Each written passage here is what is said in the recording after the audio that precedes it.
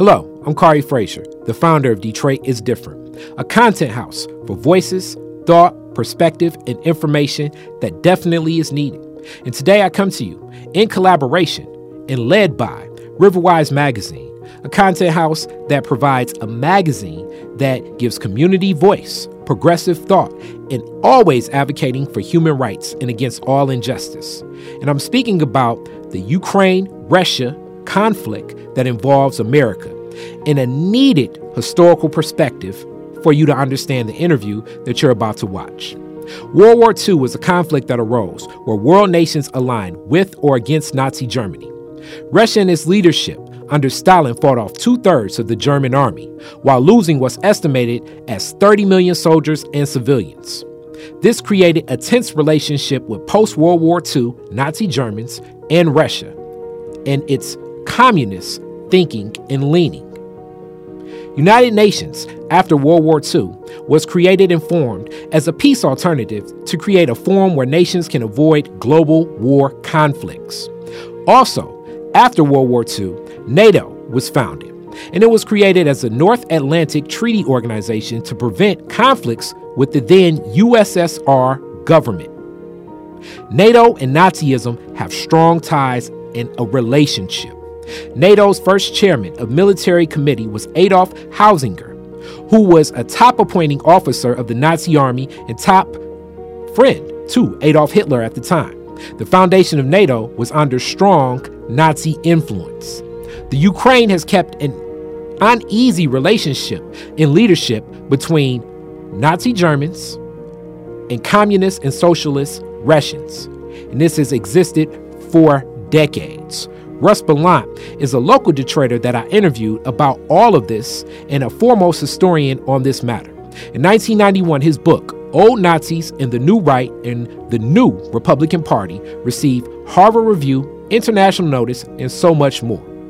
In this interview, you're going to find out more from the perspective of what's happening in this conflict that you're not seeing on many of the other news outlets that are more accessible. But we challenge you to critically think of this whole matter and not just take this interview or take any interview or take any article or any conversation to heart.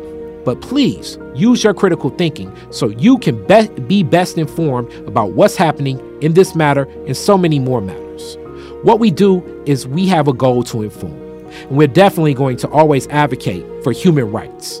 And this is a very tough and uneasy time as we see war as never an answer, or violence as an answer to solve any conflict. So please watch this interview, learn a little bit, share as needed, and pull out your perspective historical thinking cap. Thank you.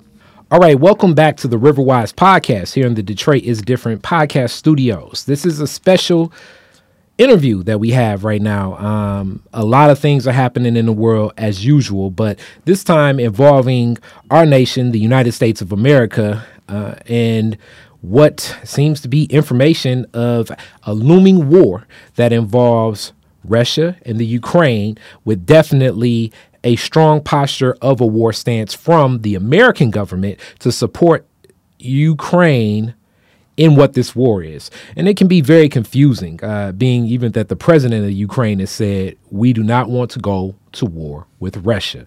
One of our leading, information historian and someone that has put a lot of this into perspective is Russ Ballant.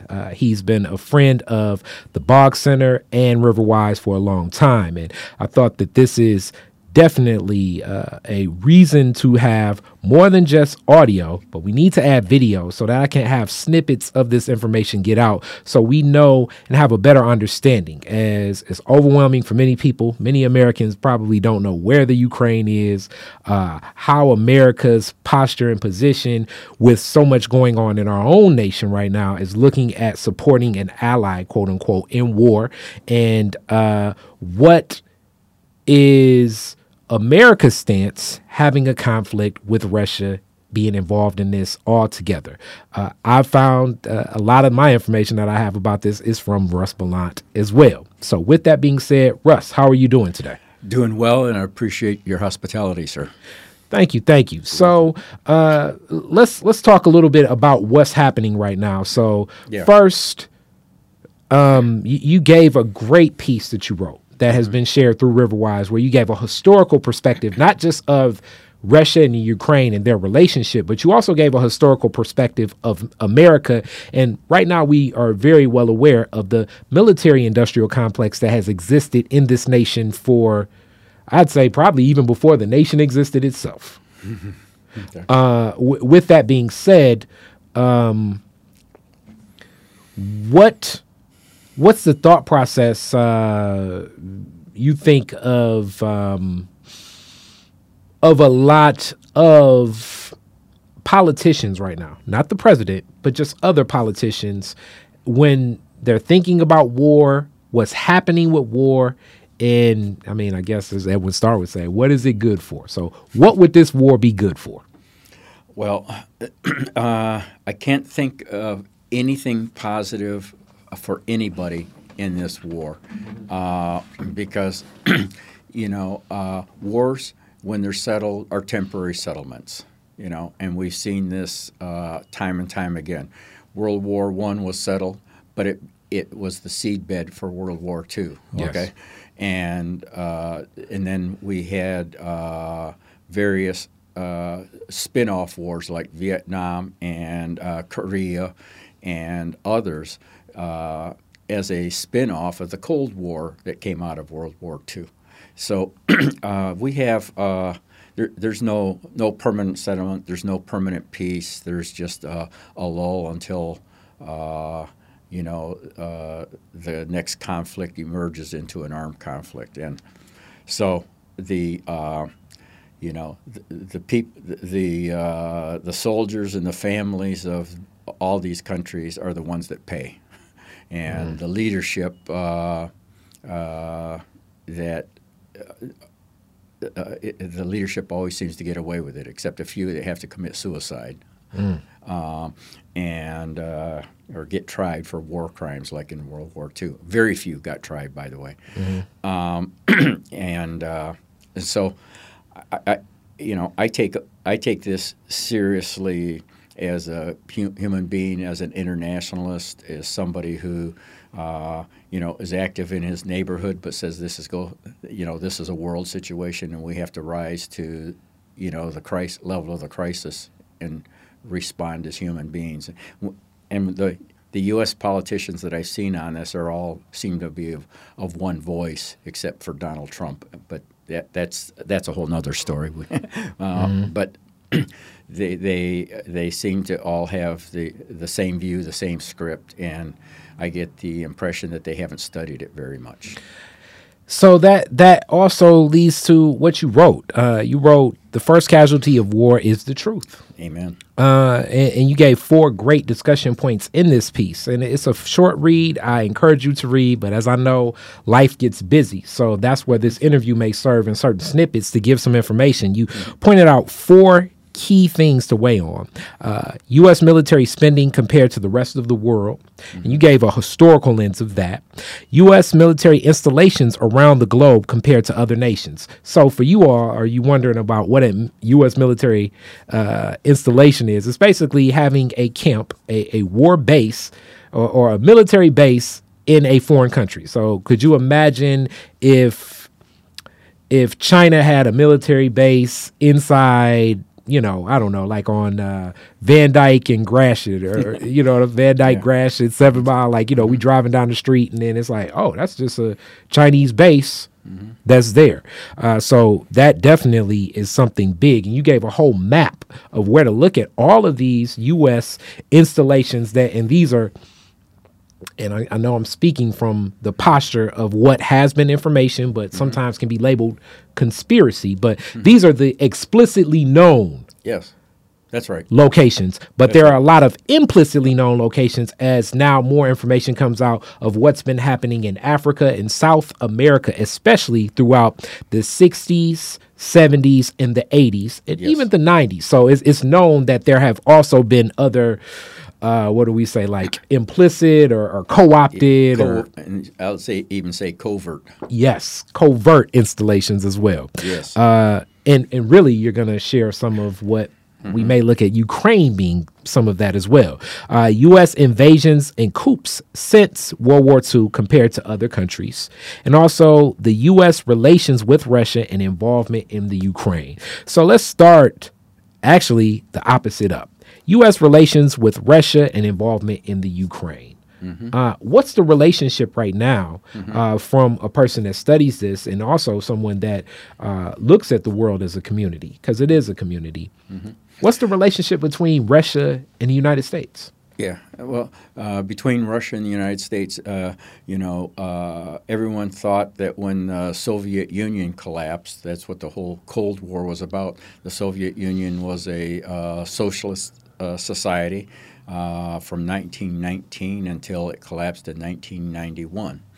And the United States, France, Britain, and I believe others invaded the Soviet Union when it was formed in 1919 to try and undo it, because they wanted the old system that they were related to, sometimes by family ties of nobility, sometimes by financial interests, banks, and so forth.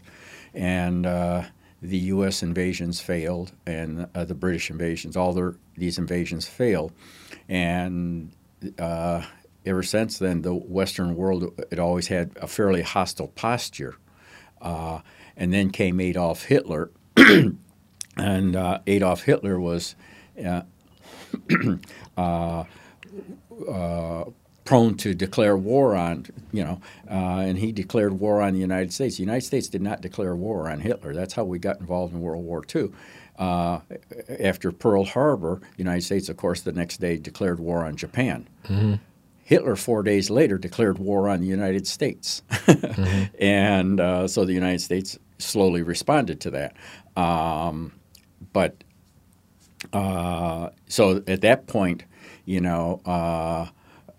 Britain and France and all that weren't all that prepared. But they were involved in the war already from 1939, and things weren't going very well for them. And they decided they needed an alliance, a bigger alliance, and they allied with the Soviet Union that they hated, because the Soviet Union was also being targeted. And so they all came together, and the war, obviously, as we all know, was won by our side, the Allies, and most of it on the European front was because of the Soviet Union. Now let's stop right there, because as we talk about one of the key tools in war, and what's funny about this, and it's so propagated, is propaganda. And I bring this up because most Americans are taught and learn that America steps in as I would say as a savior to what would be considered the Allied forces, or the nations that were aligned, and even this is where his story writes history, the axis of evil, as they say, these nations that align themselves with the Nazi regime and what Hitler was doing. And it appears from Americans' historical perspective, you would think, wow, America stepped in, and France was being murdered, Britain was being murdered, even Russia was being murdered, and America stepped in and basically cleaned everything up and took care of everything. America was Michael Jordan in a regular pickup game. Yeah. But history, and most of these facts are known, a lot of that war that was won and fought was fought right in the grounds inside of Russia. That's right. During a time when Russian history even tells you it still was a lot of strife, even stabilizing how Russians felt about where things were going, as you said, because some were more aligned with what defined in Marxism and socialism, and then some were looking at other options. So it was not only fighting this war, and millions were murdered, millions of Russians head on against this axis of evil. So this leads to the foundation, as we know, and shout out to the classic Detroiter Ralph Bunche, of the foundation of even what becomes the United Nations. But what I found in your writings, because I'm just unaware, I was ignorant to a lot of the foundations of NATO. And I definitely want to lead you down that path because you gave a better lens of how to even look at this whole situation. Because the first question that comes to most people's minds is, what's the United Nations stance on this? And why is Joe Biden so reliant on NATO's stance on this? Yeah. Well, first of all, the United States tells NATO what to do. There's 30 countries in NATO now. It started in 1949, just 4 years after World War II, as basically a military alliance against the Soviet Union. This is, and as I say, during the war, Winston Churchill from England, Franklin Roosevelt in the United States, and Joseph Stalin was head of the Soviet Union. They had war meetings. They had understandings of cooperation after the war and so forth. But once the war was over, the United States immediately turned on its ally. And when I say its ally, if there had not been a Soviet Union to stop the Germans, the world would be a different world today, because they not only defeated 2/3 of the German army, and they chewed them up. It was rough, It was very rough war. Spain had sent 100,000 troops against the Soviet Union. The monarchies of Bulgaria and Romania sent in army divisions. The regent of Hungary, Horthy, sent in the whole Hungarian army, and other countries as well that were allied with Germany. So they took on all of these countries and all these armed forces on the Eastern Front virtually by themselves. Now, the United States gave them some economic assistance during the war. There's some programs, but you look at the massiveness of the assault, and and at first it went very well. German army got within 70 miles of Moscow, and then they decided. Hitler figured, hey, we're just rolling over these people. We got to get some oil. Let's go south for a while, and that's when they encountered the Battle of Stalingrad, and that became the symbolic and substantive battle of the war. And it was a long, protracted thing, and they chewed up the German army. It was a monstrous battle. They chewed it up and started tearing back because some new forces came in from other parts of Russia, and new technology, new weapons, new tanks, new airplanes from the Soviet factories, and they just started tearing it up, and they started marching the German army back to Germany, one battle at a time. And at that time, the United States was not even on continental Europe. They fought in North Africa, and then in 1943 they went into the Italian peninsula and the islands of Sicily and stuff like that. But when it came to the central continent of the United States wasn't there till the last 9 months of the war. And everybody knows about D-Day and thinks, oh, D-Day is when the German army was defeated by the United States. that was an important thing. It had to happen, and so forth. But that's not where the bulk of the war was. So what the United States and Britain do after the war is they think, well, they got weakened. They lost 30 million people. Maybe we can just roll over them now ourselves and do what Germany couldn't do, and did a total betrayal. So within 2 years, a year to 2 years, you have the United States coming out with strategies, and it was published in Foreign Affairs magazine, which is the foreign policy outlet of the American elite. Foreign Affairs is published by the Council on Foreign Relations, where they came up in 1947 articulated a strategy and a plan to encircle the Soviet Union and collapse it from within. Now, this is all so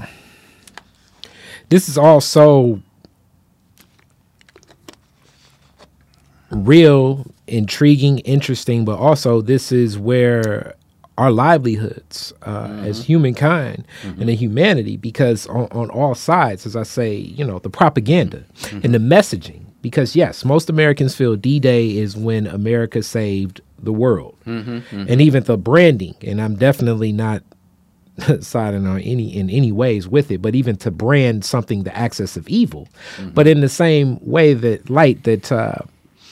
Nazism was recognized as the axis of evil.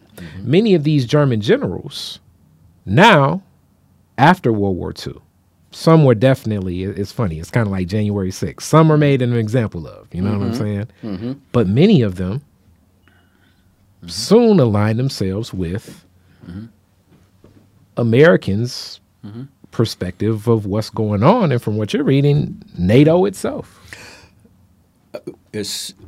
Even in the last year of the war, the top intelligence operative in Europe for the United States, for just straight up intelligence, the Office of Strategic Services before the CIA was formed, was Alan Dulles. And Alan Dulles was a Wall Street lawyer. He was with the law firm Sullivan and Cromwell. He and his brother, Alan Dulles would later become director of the CIA. His brother would later become Secretary of State for President Eisenhower. And so they were very influential Wall Street operatives. And in the 30s, they were doing business with German firms and the Schroeder Bank in Germany. This was the core, where the core funding for Hitler's movement came from, okay? And they were not, anti-Hitler. And so when he's operating out of his office, I think he was based in Vienna, he was making contact with German generals to start building an American alliance before the war ended. And after the war, he became the guy who started recruiting some of the foremost Nazis in the military-industrial intelligence complex into connecting into the United States and coming under United States funding and authority to begin a plan to move against the Soviet Union after the Soviets had just defeated them. So, and I find this fascinating and very believable, just looking at the historical playbook of what's happened in the United States of America, but the Western world itself, just people and what war can cause. Because so much of it, when I turn on a movie and I watch James Bond, it seems like spy and espionage is a person that's walking in a room and drinking a martini, when so much of it really is misinformation. That's right. And leading one person to kind of just look at one part of a picture and not even questioning the total picture. That's right. And from the beginning, knowing the foundation. And that's why so many of my, what I've learned, so many of the especially some of the Jewish people I know that tie into history have such a kind of like the relationship we as Black people have with America. It's like, yeah, some opportunity here, but it also very recognizing the pain that this nation has caused, because America on one end was definitely supporting the Allies, but America on the other end was very supportive of the Nazi regime itself. And even after the fall of the Nazi regime, many of it's just known, a lot of our military intelligence, NASA, a lot of our engineering, many of the scientists and people that work and engineer a lot of these poisons, gases, chemical warfare come from Nazi Germany to places like California, Ohio, New York. Definitely, we aid and abet Argentina and many of these other places across the world. But here in American grounds, it's been a connected relationship, and this puts a lot more into perspective, even just seeing that the foundation of a lot of NATO dealt with that. Yes. In fact, sometimes when you talk about it, people want where you get this information from, right? Yes. And one thing I'd like to say before I go on is that there's an outstanding book that was put together in 1986. It was published called Blowback, and that's the main word of the title, by Christopher Simpson. He's a professor at American University in the Washington, D.C. area. And he spent years in archives doing freedom of information requests and interviewing people who were top officials of it. There was already some public record because of congressional investigations. How did these war criminals get in the United States, There was investigations. There had already been stuff written about that. But this went beyond how did this war criminal or that war criminal or Project Paperclip that brought in the scientists. He went much deeper into the whole infrastructure. And, basically the story is that the United States recruited basically the top intelligence and command operatives of the Third Reich from the German General Staff. The guy who headed intelligence operations on the whole Eastern Front, where he was networked and employed these SS units that were Hungarian SS, they were Bulgarian SS, Romanian, the Iron Guard, Valerian Trifa, the guy that got evicted from the United States that was out in Grass Lake, Michigan. He was one of the heads of it. This guy was in command of all of this and knew the whole network. And when you're doing that work, that means that you're over the all the mass murder operations, because that's what these legions were used for in part, especially in the Ukraine. And the main murder operation there was something called the Organization of Ukrainian Nationalists, which is what ties this discussion to the current events today, because the Organization of Ukrainian Nationalists was militantly violent. They were at least as violent as the Nazis themselves, German Nazis, and in some cases more. They would go into Polish. They hated Poles, they hated Russians, and they hated Jews. And there was never anything wrong in any OUN's mind if you just went up and killed somebody if they were Russian, if they were Polish, and during World War II, they formed their own army. It was called by the acronym UPA. They formed battalions that marched in to Germany with the Russian invasion in June 30th of 1941. Then they formed large armies. They had somewhere near 100,000 men in arms, all equipped by Germany, and they were running brutal operations. They not only fought the Red Army and the Red Partisans, but they would just go into a Polish village, and every man, woman, and child, they would just gut them and rip their bodies apart. They wouldn't shoot them in the head; they would rip their bodies apart. And just horrendous kind of operations.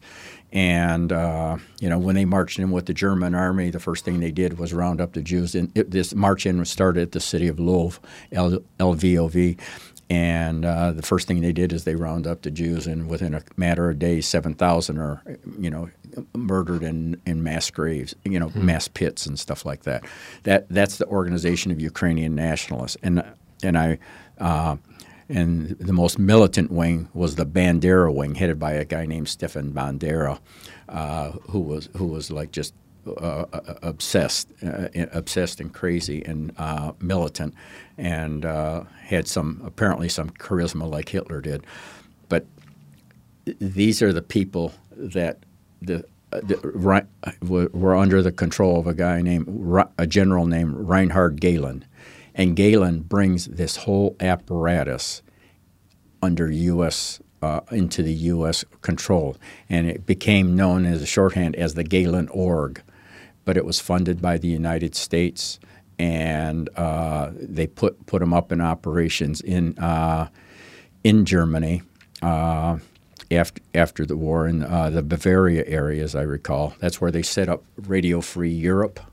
And then they used the funding for Radio Free Europe to fund all these Nazi groups.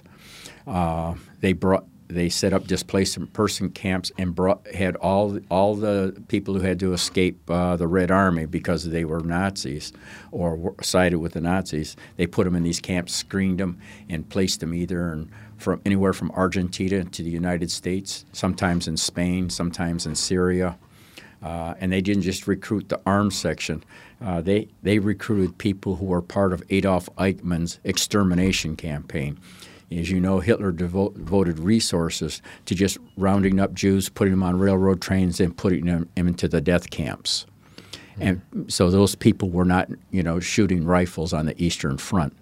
And they recruited some of the top people who were running that operation.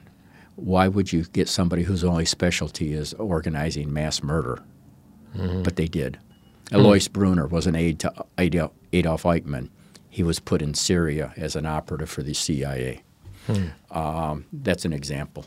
And so this whole evil apparatus, not evil individuals as such, the whole apparatus was recruited into the CIA. And it was networked and housed in Franco's Spain because Franco was his whole government was created by fascist Italy and Nazi Germany in 1936-38. They overthrew the Spanish Republican government. There was a civil war. The Germans bombed Guernica. There's a famous painting about it.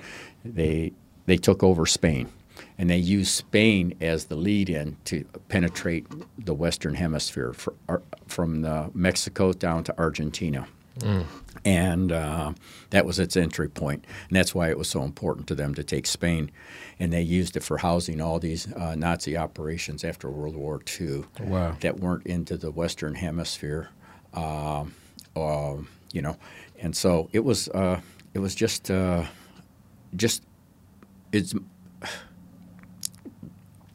it still bothers me today, because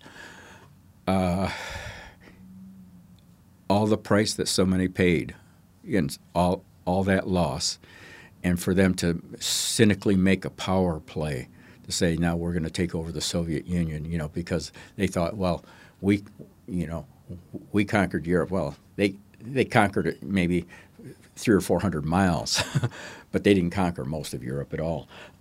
And they thought they were going to take over the Soviet Union. And the whole heartland of Europe, which was considered East Europe, not France, not Italy, but the whole eastern part of Europe.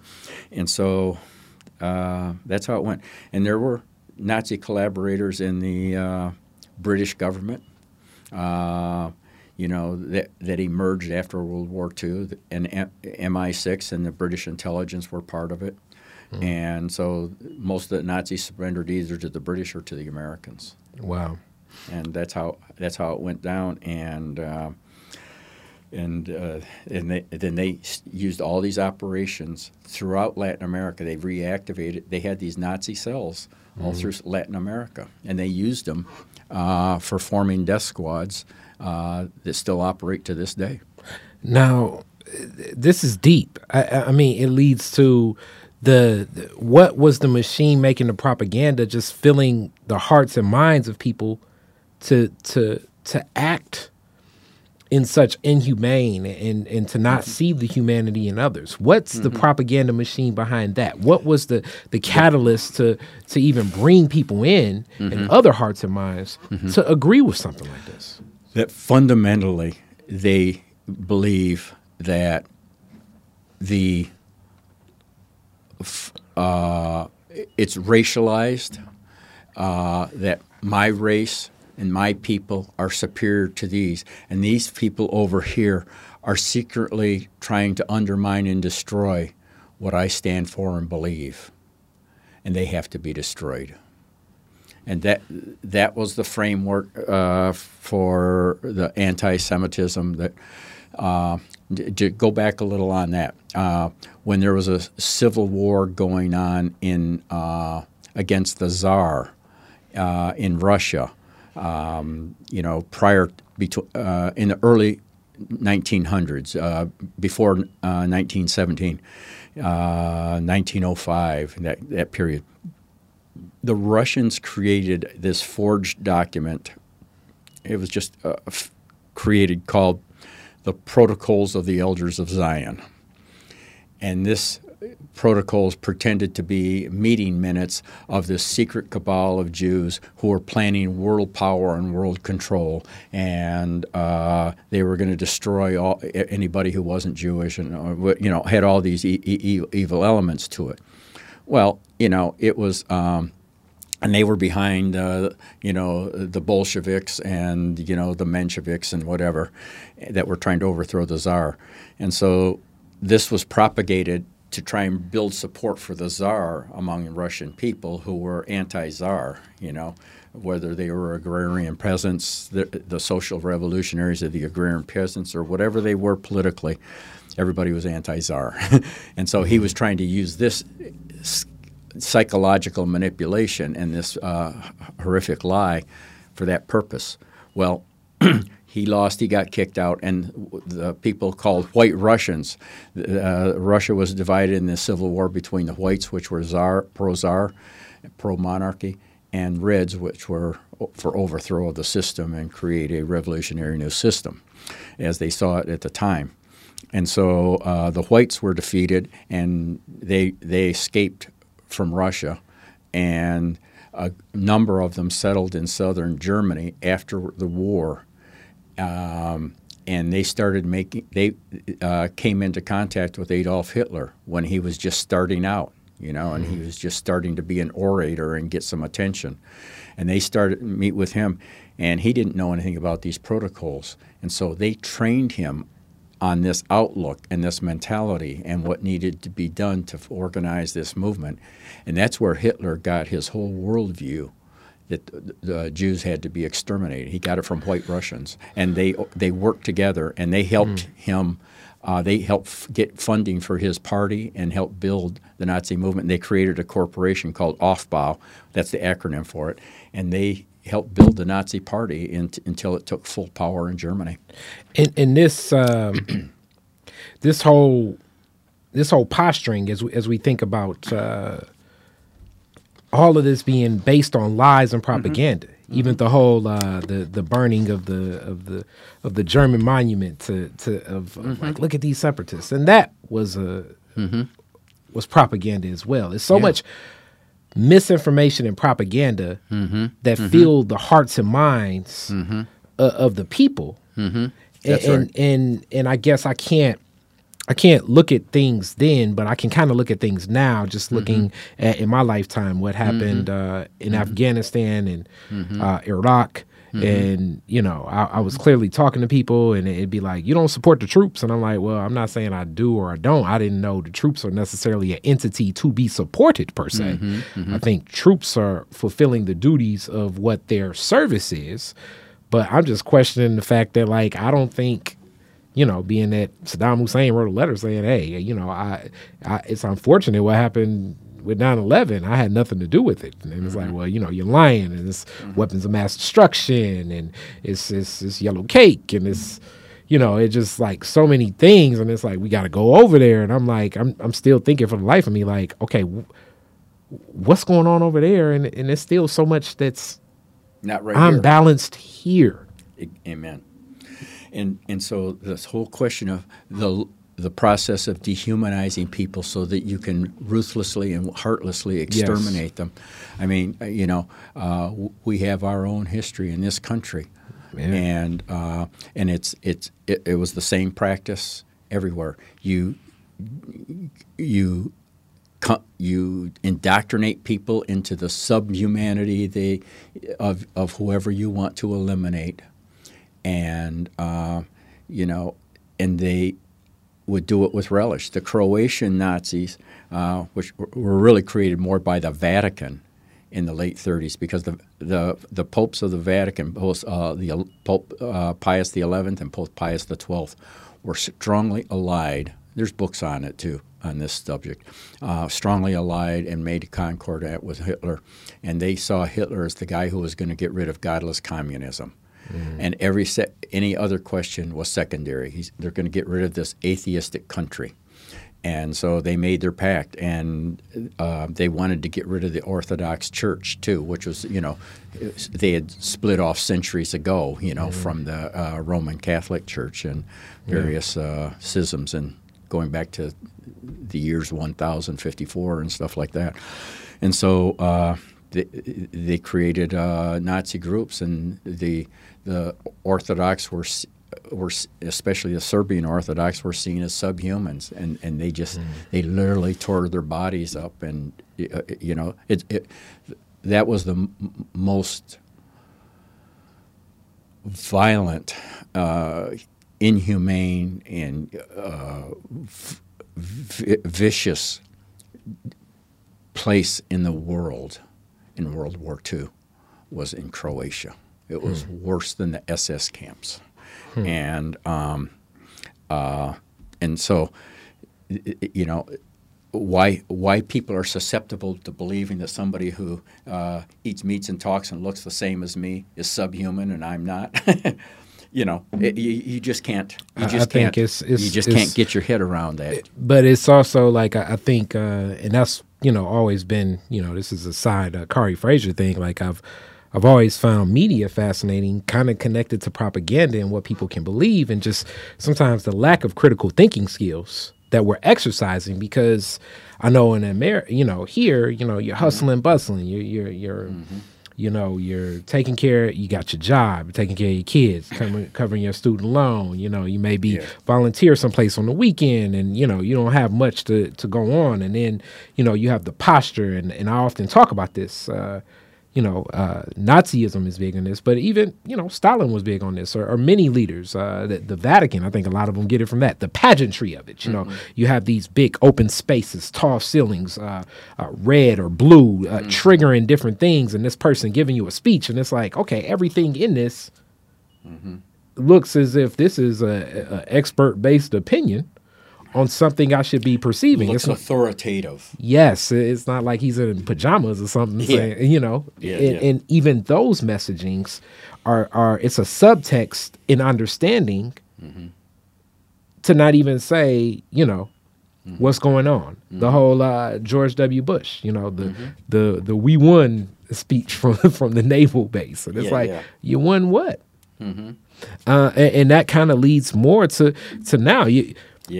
Some of these other points, U.S. military spending compared to the rest of the world. What's the relationship between the U.S. and spending so much money on war? Like it was something in this where you said that right now, and this is last year, the U.S. spent $778 billion military spending. So that's very troubling, being the crisis that this nation was in in 2020. And then you look at the next 9 countries and add them all up. The United States spends more than the next 9 countries in the world. And Russia's down to about number 4. The 5th. Is it 4 or 5? Number 4 at 61.7 billion. Yeah. So that's like almost like, what is that? It's 12.5 times more spent by the United States than Russia on its military. Russia has half the population of the United States. It spends 1/12 of what the United States spends on the military. It has a handful of bases around its border and one in Syria. The United States has various years, the number fluctuates a bit, but 400 to 500 bases and ports and camps around the world. And like we said, those are the ones that are explicit. Yes, and those are the overt ones, yes, right? The overt and ones. You look at that map, how many of them are are in Africa? How many in South America? How many in the Pacific Ocean nations? They circle the globe. It's like the British Empire. They said the sun never set on the British Empire. Well, the American has a world system, and now they're escalating against China. They formed a 4-nation pact: Australia, India, I think Britain and the United States to try and contain China. And then they decide to also, go at Russia. If they could take over Russia, if they could collapse the regime through this crisis in Russia, then they could use Russia. If they could put a Boris Yeltsin type of character that they helped get elected in, the early 90s to run Russia, then they could go after China. And I like that you said that, because this is all kind of under the pretense of U.S. is claiming that it is protecting Ukraine's sovereignty, which even the Ukrainian president has questioned. That's correct. So this has been such a unique debate, because I'm looking at our president, Joe Biden, give speeches saying the people in Ukraine want freedom, and then I'm looking at the Ukrainian president saying, "Look, we do not want war." That's right. Like, it's almost like I'm good, I'm cool here, and then Joe Biden's like, "Oh no, he don't know what's best for him." That's right. That's right. And Repeatedly. How,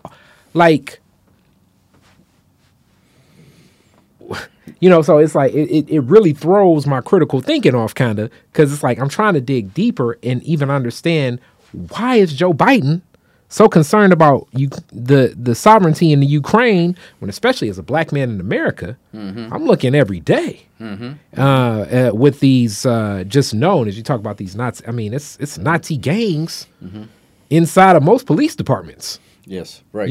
Right. So it's like sovereignty in Ukraine. Yeah. What about sovereignty here? Remember when we had the Big Four? Yeah, up to 67. Started in the 1920s. The Big Four in the Detroit Police Department. They went down and directly recruited them out of the South, which means they were Klansmen, probably. Yeah. And that was home.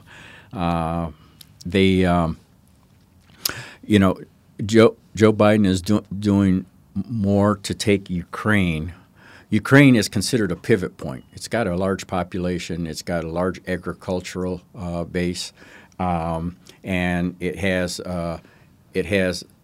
an access point for energy. Natural gas and oil. It's bordered on the Black Sea, and it's considered strategically important for controlling the continent. And it has been seen that way for war planners from not just the United States, but Britain and others, that ultimately you need to control Ukraine. And Ukraine really was historically part of Russia. It wasn't a separate country. I think is really a 20th century creation. Okay, it's and that's happened in many places. And a lot of Ukraine is still Russian in terms of its ethnicity and language speaking, the eastern part. And that's why when the United States got involved and didn't like the president of Ukraine, they had him overthrown. And that's going to lead us back to the Nazi links again. They had him overthrown. And then the people in the East who were ethnic Russians said, "Hey, we don't want to be part of this Nazi government." They knew who the actors were. These guys were wearing the symbols of the German SS Panzer Division that raped Ukraine in World War II. Okay, so when they saw these guys wearing those patches, you didn't have to say a word. It'd be they like knew what they were. It's the Confederate flag here. That's so exactly right. It would be seeing the Confederate flag here. Yeah, and these guys also, by the way, did wear Confederate flags, and in their political organizations that were, death squads also have political organizations in addition to these paramilitary apparatus. The way Dylan Roof was wearing the patches of the occupation of apartheid when he shot and murdered those people in that church in South Carolina. Right. Yep. Right. And so this symbolism, they have handshakes, they have it there. And so these guys see this and they said, "Hey, we're separating from this government. We don't want to be part of this anymore." The U.S. Embassy and the Assistant State Department put the new government together after they overthrew the old one in 2014. Okay, and they said, "We're done. We're out." they formed these republics, and they split off. And so the United States sent these Nazi formations, and I'm going to use the Azov Battalion as the name because they were, when we talked earlier about the Organization of Ukrainian Nationalists that operated in World War II and did the mass murders in World War II and formed military divisions. They even formed an SS division that operated near the end of World War II in Ukraine. That organization, led by Stefan Bandera, then evolved into new political names. They became under the umbrella of the Central Intelligence Agency, and they were doing World War operations. Now, I'll just tell you this. I had my own experience with them. I went to these world conferences that were being organized with the Ukrainian nationalists, the Latin American death squads, the dictatorships of South Korea and Taiwan, and European Nazis. That's how I got to know who these people were. And I met them. I met the Romanian Iron Guard. I met all these people. I interviewed them. I talked with them. And then I did my research that which I had started a year or two before, and just really got deep into this hidden history of East Europe. And in the United States, they never really talked about what happened on the Eastern Front. No. Because then that starts exposing things and bringing people to ask questions, But and a lot of these people, as is known, is brought into the United States. They brought 10,000 Latvians in the United States who were part of SS and German formations, German-controlled police units, and settled them in Cleveland, Chicago, Detroit, Pittsburgh, and and Latvia is a small country, just 2.5 million people. Same with the Ukrainians, same with the Romanians, same with the Bulgarians, same with Germans themselves, since the Poles were exterminated by Germany, there weren't many from the Polish world that came.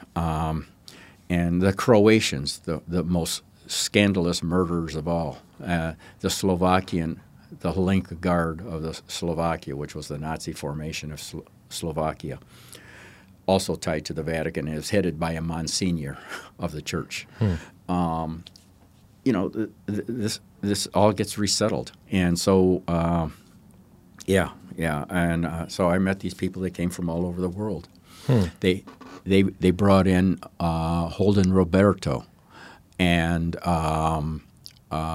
I don't think they brought in Buthelezi, but all these people who were running military operations in alliance with the apartheid regime against the revolutionary and independence forces of southern Africa, against the MPLA in Angola, and so forth.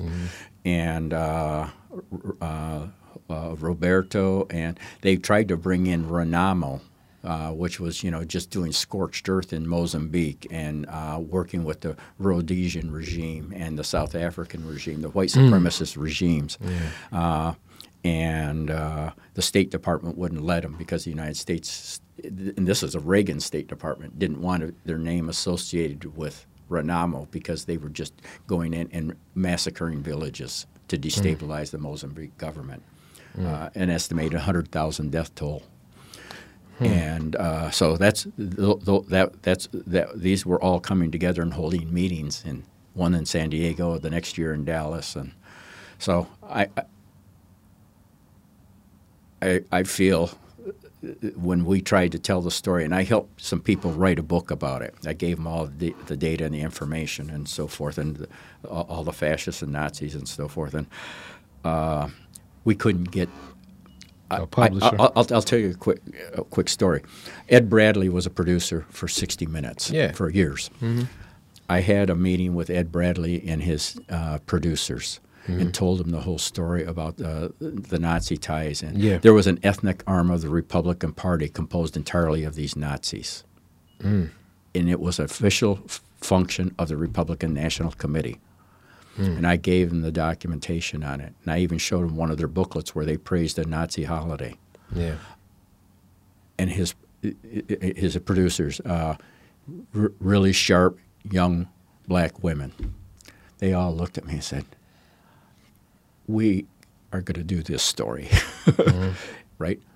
And then they called me up a week later that we were told to get off the story. And they were almost in shock about it.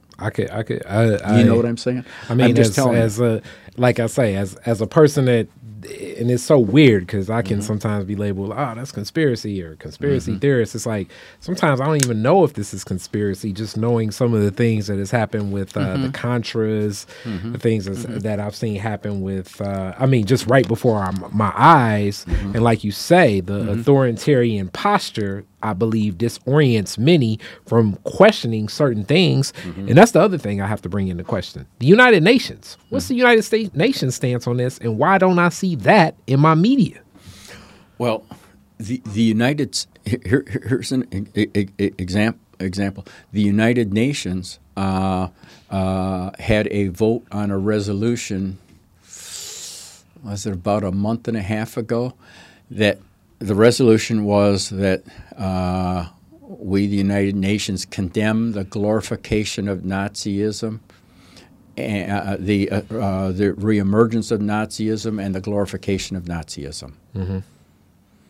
The United States organized all of Europe to abstain from voting for that. They did not want the European Union to condemn the glorification of Nazism, but the United States and Ukraine voted against it. Wow. Time out. Wow, that's heavy. That one's heavy right there. The rest of the world voted for it. So all of Africa, all of Latin America, the Asian Pacific nations all voted to condemn Nazism, and the United States voted against them. The United States voted against condemning Nazism? I mean, Correct. I believe it. It's correct. Definitely. Yep. And under the premise, like, there's no letter, there's no, okay, we're going to take it a step further. We need to condemn. No. This resolution wasn't just put on the table and people voted. This went through an elaborate resolution writing and discussion process. And the United States position was, oh, this is just a Russian trick. So we're not. They're trying to embarrass the Baltic countries and Ukraine because the Baltic countries and Ukraine have Nazis. Wow. So it's a Russian trick. Oh, we don't have any principles that we can stand on our own two legs on. That's why they did it. That's what they said. So the United Nations stance and posture, which, like I say, I don't see this. I see the NATO perspective and posture, but. Now, did you read a headline in the Detroit Free Press about it? Or did you see anything on the network news about that? No, not the a United thing. Nations' fault that the American media didn't tell the people. Yeah. I did not see anything. Right. You know, and that's why, like, sometimes with these world stories, I have to dig deep. I got to go to, the Young Turk. I mean, I go all sides, even people I don't agree with. So it's like Young Turk. So this is the Kari Frazier angle. I definitely look for anything that anything Shay sends, and sometimes you're definitely in that mix. So Shay of Riverwise, definitely. So I'm looking Shay, Rich Feldman, also connected to the Riverwise family, the Bog Center. Right. And then it's like, okay, what can I get from the Young Turks? What can I get from what can I get from Al Jazeera? What can I get from BBC? I'm looking at, and then also I like looking at the American news, even the backwards American news. I'm even looking at, what's his name? The crazy yelling guy, Alex Jones. Like, I'm trying to, it's like, if I look at all 15 of these sources, consolidated, and then apply critical thinking, and then understand the stances that most of these people even take, now I can walk back and then come back in and say, all right, this is somewhat of a perspective, right. Versus, ABC World News Tonight. America is posturing to support Ukraine as a war seems imminent to happen. Also, we're talking about what's going to happen with, when you need your 5th shot of for your vaccine. Also, it was a dog that won the whatever race, and Queen Elizabeth, will she heal up from a COVID? And then, we're talking about the Oscar nominees. Have you watched all the movies? Dun, dun, dun, dun, and then, you get 2 seconds of, someone, back to you say, the authoritarian stance. It'll be like a reporter, and it'll be, and I think this is intentional too. Usually Eastern European, it's drab, gray, some of the most, it looks like that unbuilt county jail in the middle of Detroit. And they're about maybe 200 yards in front of there, and it's like, I'm sitting down here in the Ukraine, and it's and we're thinking, and the people are afraid, and then it'll be one person, and then they're speaking another language, and I'm looking at the language. Yes, I'm very fearful for my family, and da da da da. You see what's going on, and then it's like the next story, snowstorm about to hit the whole East Coast, right. So in my mind, really, if the only news I'm getting is from that bit of world news tonight on ABC, I may only get 2.5 minutes in so much of that subtext, that drab background. I've never seen what Russia looks like until, Detroit. It's a lot of Russians here. I know one of my friends, is a really close one, engaged one, and he went to Moscow for a whole month. And I was like, what was it like?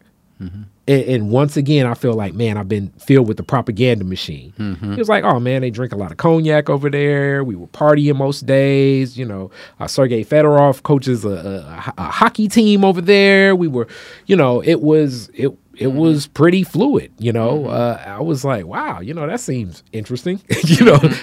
Completely different than the perspective of how America packages it, of just a bunch of people lying in step and dropping down to whatever Putin's administration wants to do.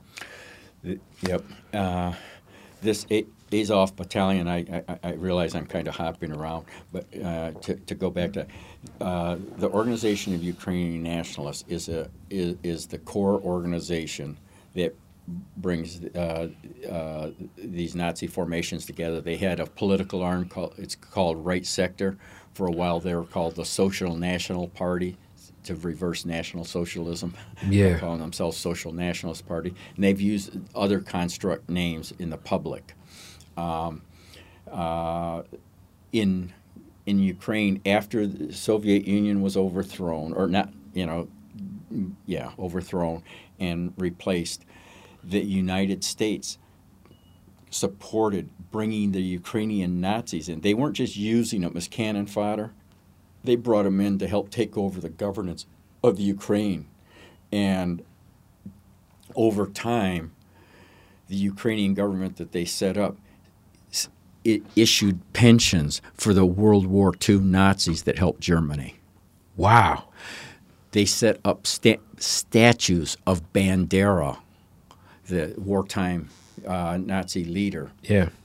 In cities around in the same way that the Daughters of the Confederacy had to establish those statues. So people understand, the Confederate statue issue is bigger than you think. It was something of the Daughters of the Confederate Army that did that, meaning a lot of under the wing of the organization, saying that, if we build back up the ideal and perspective of these men and who they were, especially post-Reconstruction, then that gives them their moxie, confidence, and attitude to continue on as men. But the subtext of that is, you were correct, or that thinking of Robert E. Lee was correct. That thinking was a better way of American life. They're there to be honored. And it definitely is to be honored. So this same... Basically, a lot of the playbook, as I'm very well aware that a lot of the Nazi playbook came directly from a lot of what happened here to my people. Well, the Nazi eugenics laws were taken from American eugenics laws. Yes. Right? The American eugenicists got awards in Nazi Germany in the 1930s. Yes. Okay. funds were set up in the United States, specifically the Pioneer Fund, operating out of Massachusetts at the time, was set up to continue eugenics because in the later 30s, the academic advisors to the Rockefeller Foundation said, we need to get away from this eugenics stuff. They started seeing what it meant in real life in Germany. And they said, we got to get out of it. So Rockefeller pulled out of the eugenics stuff. And so Wycliffe Draper, a textile manufacturer, set up the Pioneer Fund to make up for this loss of revenue. And it still exists today. And, you know, I spent a little time I did a book on these emigre Nazis, and they're tied to American Nazis, and they're tied to the military-industrial complex, and their ties to the death squads. Back in 1988. And the second version was published in 91. And one of the guys I focused on was a guy named Roger Pearson. He was a British eugenicist who was active in organizing the Northern League, which was a post-World War II reconstruction of Nazis that gathered in what was called the Teutoburger Forest of southern Germany to go to these cultic pagan rites of the Nordic race and all this kind of stuff. He was a real wacko. And he was brought into the United States, and the Pioneer Fund started giving him money, and he was publishing material on this. And he published 4 books. And in one of them he said specifically that if the superior race does not exterminate the inferior race, they commit racial suicide. So it was mandated that the superior race exterminate, and it was his job to lay out who and why the inferior races, who they were and why they needed to be exterminated. And, of course, Jews were among that, but everybody else. And so he was strictly Nordicist. And this guy was put as head of a CIA worldwide operation called the World Anti-Communist League, which was tied to the whole national security apparatus of the United States. That was the group I went to meetings on. And Reagan wrote a fundraising letter for him and so forth. And this guy is just a straight-up, explicit, open exterminationist. It just blew me away how prevalent it was, you know. And I want to give this point to a lot of people, too, as far as going to different sources. And I think right now, and it's funny, I've been having more discussions of certain people understanding the backwardsness of thought in many, because we can be backwards in thought and we progress. But also understanding the context of a key tool in propaganda is giving some truth, but it's deceit. So it's like, I'm going to give you a breadcrumb of truth, a breadcrumb of truth, a breadcrumb of truth, and now I'm going to drop in the pivot.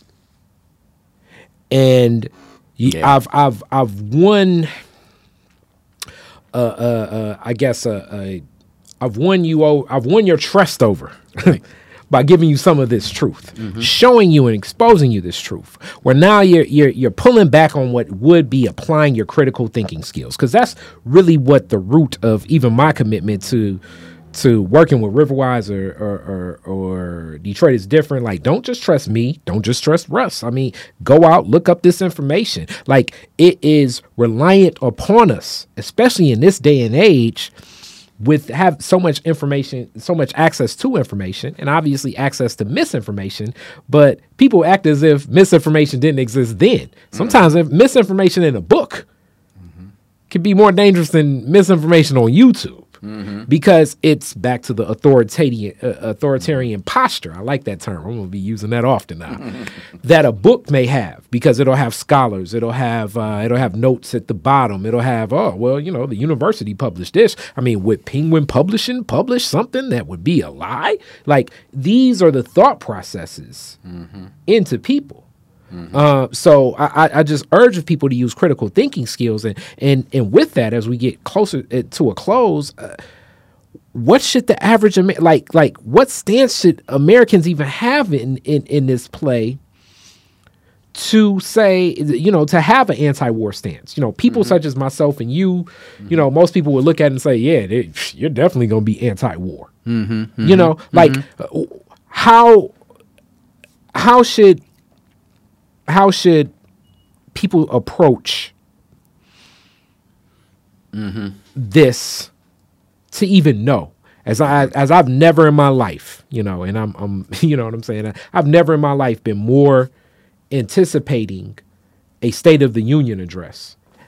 Not because of this situation as much, but this definitely plays a role. But I feel as though we have a sitting president that's very silent on many issues. That's correct. He has not given a context to many of, I guess most politicians' campaign promises are always, I don't even want to say be broken, but that's just the nature of politics. Apparent, we're going to do this, and this. You may get, half the stuff your parent, but because the context of stuff in politics is a group, it's an associative game, even though when they're campaigning, it's like, stars, moon, pizza, ice cream every day. But I'm very interested in this State of the Union address, and even more interested on how these politicians that posture themselves as against everything the other side says are now in unison on this issue. And it's because that's where my critical thinking skills are triggered, because it's like they disagree on everything. It seems like they're disagreeing on vaccines, masks, where spending should go, public schools, charter schools, and I'm not even saying a stance, but our political system is very divisive right now, probably at the height of everything. But this is the issue that everybody's aligned on. What about this issue has aligned everybody when we're still in such a state of division amongst the general public, right, and confusion amongst the general public? Why is this the issue that's bringing politicians together? Because this is about the extension of American power in the world, and whether you're now Trump himself, of course, has said that he admires Putin. In other words, he's not supporting Joe Biden, but much of his allies support NATO in the Ukraine and the use of these Nazis and so forth. Congress, by the way, does have a ban on funding the Azov battalion and Ukrainian Nazis, but the administration is ignoring it. George Washington University just released a 112-page study documenting how these Ukrainian Nazis are embedded in the Ukrainian military in such a way as that nobody can detect them, so that they get the training that the United States wants to give them. And then this is the other 112-page study. Yeah, and they really went into it, and it's clear that the U.S. is doing this. One thing I think I've been a little neglectful on, Kari, is I want to also tell people, in terms of this, the whole dishonesty and power grab of this whole thing. In the late 1980s, when Gorbachev was premier of the end of the Soviet Union, the Reagan administration said, "Look, we would like East Germany and West Germany, which had been divided since World War II, right?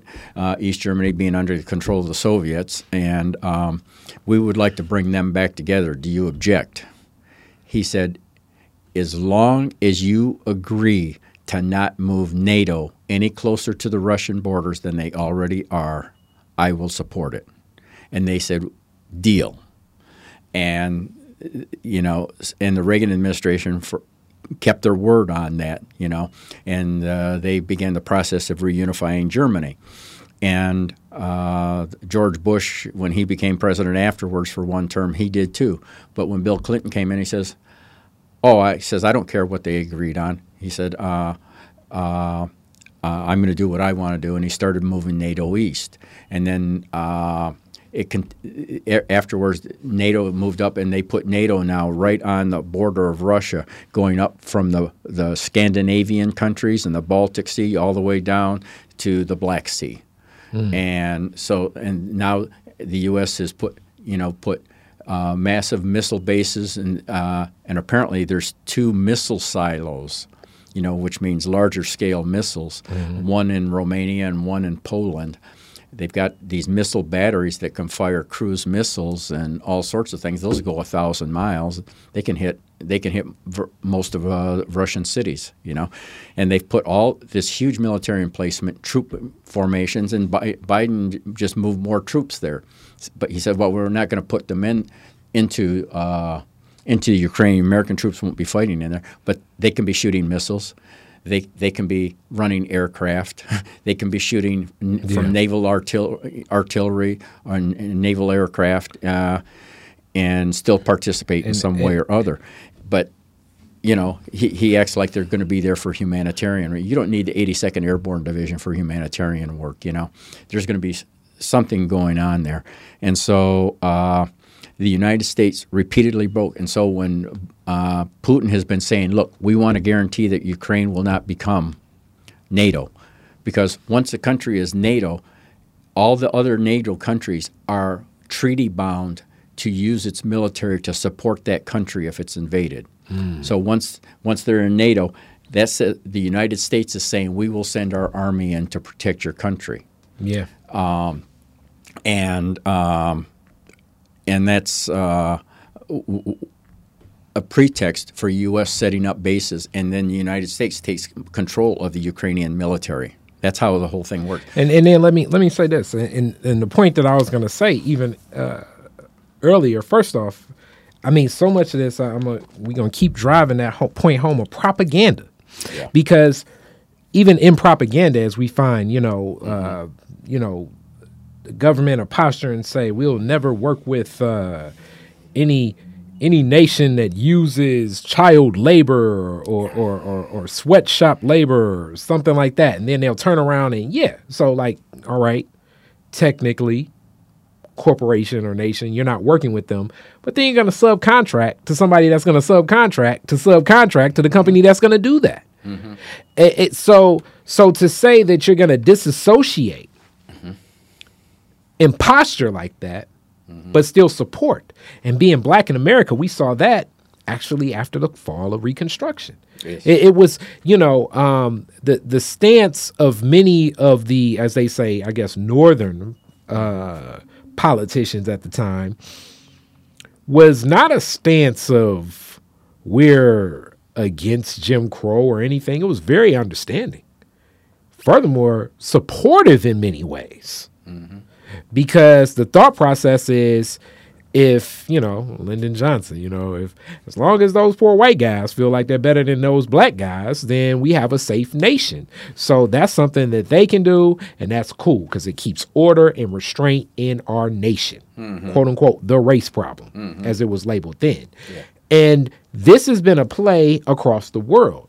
And in reference to the whole concept of the invasion of the country, as I really have trouble with that whole term terrorism, because it's so hard to what do you label a terrorist and what do you label not a terrorist or terrorist act? But bringing it to more people's attention more recently, during the George Floyd, after George Floyd murder, you had the guy in the black hoodie on and all black, and he was bashing out windows of the Target store, and they're like, who's that guy? That guy needs to be stopped.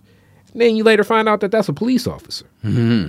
Things like that happen all the time. So it's like, okay, as long as Russia doesn't invade, we're cool. But who's to say that some of these NATO troops, some of those other forces come in and act as if, I put on a Russian suit. I'm going to act as if I am Russian and I'm invading. Because this has been played time and time and time and time again. There were no weapons of mass destruction. The more that I found a beautiful documentary on Vietnam that PBS did a couple years ago, and sad, family members, my uncles and stuff, the soldiers didn't even know why they were there. The Viet Cong and a lot of the Americans, they didn't know what the hell was going on. Something that was held up since France, even further back, as you say, going back to World War I, which in my lens, and especially in Afrocentricity, dealt a whole lot with colonization of Africa and European nations wanting their fair share of Africa, and certain nations feeling like I was left out of getting my cut of these natural resources in Africa. the root of how I see World War I, which Right. led to World War II. It was about colonialism. Yes. Totally. So this same posturing, and these same stances, as Lyndon Johnson lost the hearts and minds in support of Americans, and things were different then with news and media and seeing these death tolls, and even the anti-war movement that many people like Rich Shea, my father, I'm guessing yourself, started. Edwin Starr, war, what is it good for? I mean, that started then because people just didn't even understand. It's not like, nobody's, it's not a direct attack. And even now, as we know more about what Pearl Harbor was, that wasn't what the movie presents itself as either. The propaganda is a key element in this. And that's what leads me to, knowing that these politicians that are adversarial on almost every issue can come together on this. Who are most of these politicians you think taking their cues from to say, okay, I'm going to support this action? Well, all these politicians have ties to generals. They have they might support Boris Johnson in Britain. They have various ties that could call them up and say, hey, bury the hatchet on this one, We're all working on this. NATO, this is full thrust for NATO, and this isn't about whatever. How they build consensus, through shaping of public opinion and propaganda, but also inside networks, And people don't think of generals being lobbyists, but, most members of Congress know a general to one degree or another. And, of course, if you're on the Armed Services Committee, you know a number of them. And you get some of your key senators and legislators keyed on it, and they go talk to their colleagues, That's kind of the way I see it. The military-industrial complex has enormous power. That's why the Soviet Union could collapse, and the military budget kept going up every year and had gone up every year as if the Soviet Union was still there. That was the boogeyman that drove the high military budgets. Yeah. But once it was gone, it was like terrorists from around the world. It was always this evil force in the world that we were combating. But it was really driven by the political economy of military spending and the military-industrial complex and the ties to politicians that it engendered. But, when you talk about propaganda, in all his press releases, all his commentary, Biden says, we want a diplomatic solution. That's the ideal. We want it. But when Russia says there's two things that we want, we want NATO far from our border. We want NATO far from our border, and what's the other one? We don't want Ukraine become part of NATO, and honor what you said you were going to do back in the 1980s. You weren't going to move NATO here. You've massively relocated NATO right on our borders. And so when we put some troops there, you act like we're being the aggressors. But we got to protect our borders. Any nation would do the same thing, right? So Biden says Russia's key demands are off the table. We won't even consider them. So let's negotiate. No, you just said you aren't going to negotiate those. You said they're non-negotiable.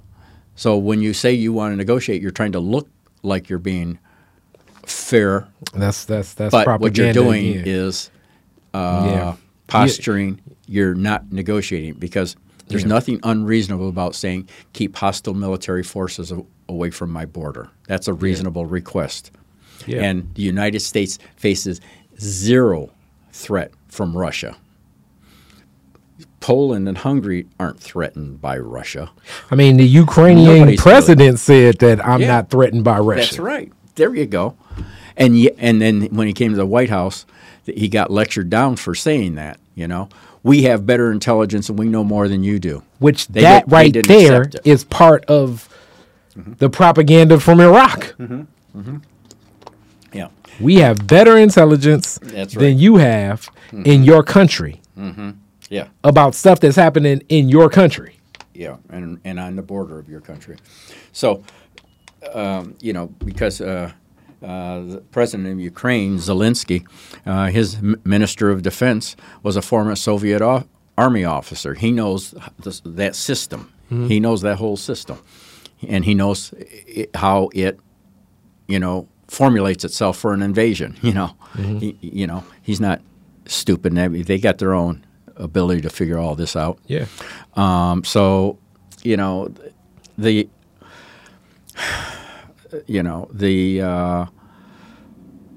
The prospects of this becoming something horrific and bloody, and other nations jumping in, because the United States is bribing them. Turkey is sending drone missiles to Ukraine. The United States is paying for it. Turkey's where the headquarters of the land forces for NATO are headquartered. So basically, the only nation supporting this, and this is why I'm not hearing anything about the United Nations, mm-hmm. are the NATO nations. Mm-hmm. But what you're telling me is that as a NATO nation, it's like I've already signed a contract. Mm-hmm. It'd be like, it'd be like, I don't know, you're my brother. You get into a fight. It's like, even if I really don't want to fight with you, I'm going to go home and my mom going to be like, why you ain't fight with your brother? Mm-hmm. So it's like the context of it, and I guess America must be the big brother in this situation, because I'm sure if one of these nations got into a fight that America didn't support, they would mm-hmm. probably not support it. But the rest of these nations mm-hmm. probably are giving money, resources, mm-hmm. These bases across the world. Mm-hmm. If you're in support of this, mm-hmm. Mm-hmm. Is an advantageous position. Mm-hmm. for political leaders and leadership. Mm-hmm. Well, I still ask, what's the justification for the existence of NATO? It was supposed to be to form a military bloc to stop the Soviet Union. There is no Soviet Union. There hasn't been one for 30 years. So mm-hmm. what's the existence of NATO? NATO's been expanded, and all it is building a larger military bloc for the United States control, and they used it for the wars in Iraq. They 14 of NATO members joined the United States in the invasion of Iraq. Mm-hmm. So they're using it for larger imperial designs. And it's an instrument of policy. It's not there to defend anybody. It's there to control. Wow. It's an extension of empire. That's deep. I would hope that moving forward, the next interview, we have you back on Riverwise. We're not talking about this and the tragedy of this. All signs point to it's a go, because I have not seen Joe Biden take a political posture like this, sadly, since he was against school busing, historically. Yeah. Well, I wish he'd feel as militant about fighting the Trump world. January 6th. Yeah, you got that right. Amen. And I mean, it's almost like it's such a list of things that I wish he could touch on. The whole range of stuff that this Supreme Court is going to wreck and overturn. Yeah. Where's his voice? Yeah. He had a voice when he first started. Maybe we'll add some Supreme Court justices. Haven't heard a thing about it. Yeah. And, he's going to let them create wreck and ruin, and he'll be focused on the Ukraine. Yeah. And that's what I hope. Your job is here, buddy. Yeah. And I hope, like I say, hopefully we are talking about, something different.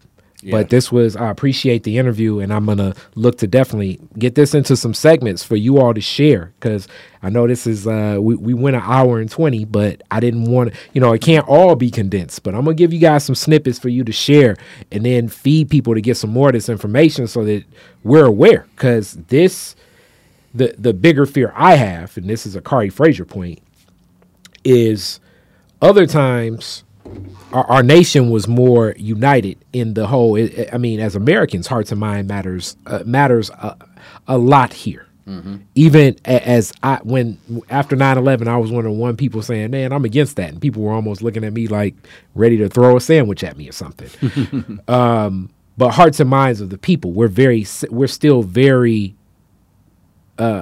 segmented. We're very uneasy. We're very angry. I haven't seen our nation at a point like this. And then also being that, this is an old school. I mean, there are drones and stuff like that. But one of the key things that the Democratic Party even pointed out was like, Russia is using propaganda to influence American media and things. Like, that's the other thing. I mean, right now, propaganda is kind of fought through Facebook. And just, it can take and when I say fought through Facebook, sometimes it's not even necessarily saying Putin's a great guy. It could be, right. Somebody dancing on TikTok, which is still owned by the Chinese government for most people that know. And right now, it is the most popular platform of social media in America. Because I know that as far as I'm concerned, it's like Donald Trump stepped in and said, we won't have this Chinese entity in America, so we're going to force them to sell it. It's like, I mean, I'm smart enough to recognize that the relationship between business and business, government, and money and propaganda, when we're talking about social media, is played. So I don't even necessarily know the presence of mind in support for this, even for the soldiers that will be participating in this occupation for their paycheck. Being a soldier is different nowadays. I mean, it's no Creedence Clearwater Revival. Can't even make the song called Fortunate Son right now because the whole concept of obviously nobody wants to go to war. People are soldiers reluctantly, usually, for even in these white supremacist gangs and stuff like that. They're soldiers reluctantly, really just for a way of life. You mentioned all this propaganda again. One of the instrumentalities that I think very few Americans know about is something called the National Endowment for Democracy. Don't know if you've heard of it, no. But this was created in the Reagan years. They said, there's a lot of things the CIA is funding. They should be funded publicly. We're going to put it out. So they started funding newspapers, political organizations, and they have a breakdown of entire world, and they're funding political and media activities and cultural activities in all these countries. And so they have put hundreds of millions of dollars into funding political organizations in Russia. Of media organizations, of cultural organizations. And so all these people that are out there, when they're rallying and stuff, it was organized through CIA instrumentalities and the National Endowment for Democracy. And then they say, we object to Russia interfering with our elections. Well, of course, anybody would agree with that. But you have been running political operations and protests against the government and all sorts of programmatic activity to undermine and discredit the government in their own country using U.S. taxpayer money. And you object to any country doing that in the United States. You're not allowed to set up an operation funded by Russia in the United States to do the same thing. And that's what's so funny. It's all one-sided. Yeah. And what's so funny is it's still going on today. I was going to say I'm going to check that out. It's been going on for almost 40 years. National Endowment for Democracy. I would check that out, and that makes that's. But I would go as far as to say, like, just due to where things are and just the consumption attitude that we as Americans kind of fall into. We're some of the most. We as a populace are very easy to be swayed. Convinced of things. We're some of the easiest to influence. Let's put it like that. Especially as segmented as we are.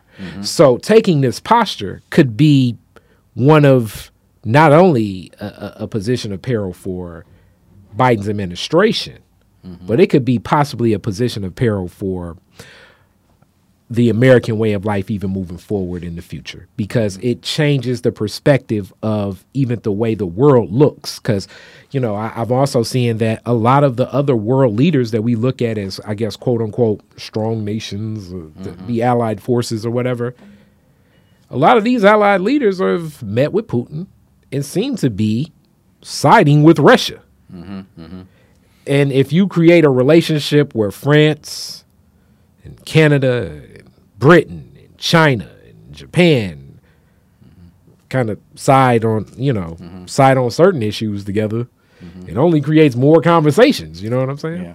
Yeah, Germany and France have been working together for a negotiated settlement independent of the United States because they don't want a continental war. There's, there's not a big consensus in Europe for having another third world war. But that creates a stronger saying? relationship Yeah. between Russia, France, and Germany Right, as right. this happens. So it's almost like you're cutting your nose to spite your face if this is the position that you're taking. So it's almost like, do they create their own NATO, which obviously probably is something they're thinking about as the European Union. They won't. No, none of them will buck NATO. None of them. NATO is too powerful in their own countries, because let's face it, elected officials think they run the country, but the military apparatus can do them in if they want to. That's deep. Thank you so much, Russ. This was a great discussion. Curry, wonder if I can give my email address. Please do. Give Yeah. your email. Talk about your books. Sure. Please do. I made my name simple. I'm 73 years old, so when I get senile, as long as I know my name, I'll know my email address. So it's just Russ Ballant. That's RUSS as in Sam, B as in brother, ELL, N as in Nancy, T as in Tom, at gmail.com. russballant@gmail.com. And I will email you the piece that we talked about today on Ukraine. I will email you the book I did in 1991. There's no cost. This is all freebie. It's digitized. And just trying to get the word out and let people know the underlying realities that exist in this country that we can't get out. Thank you so much. All right. Thank you, Corey.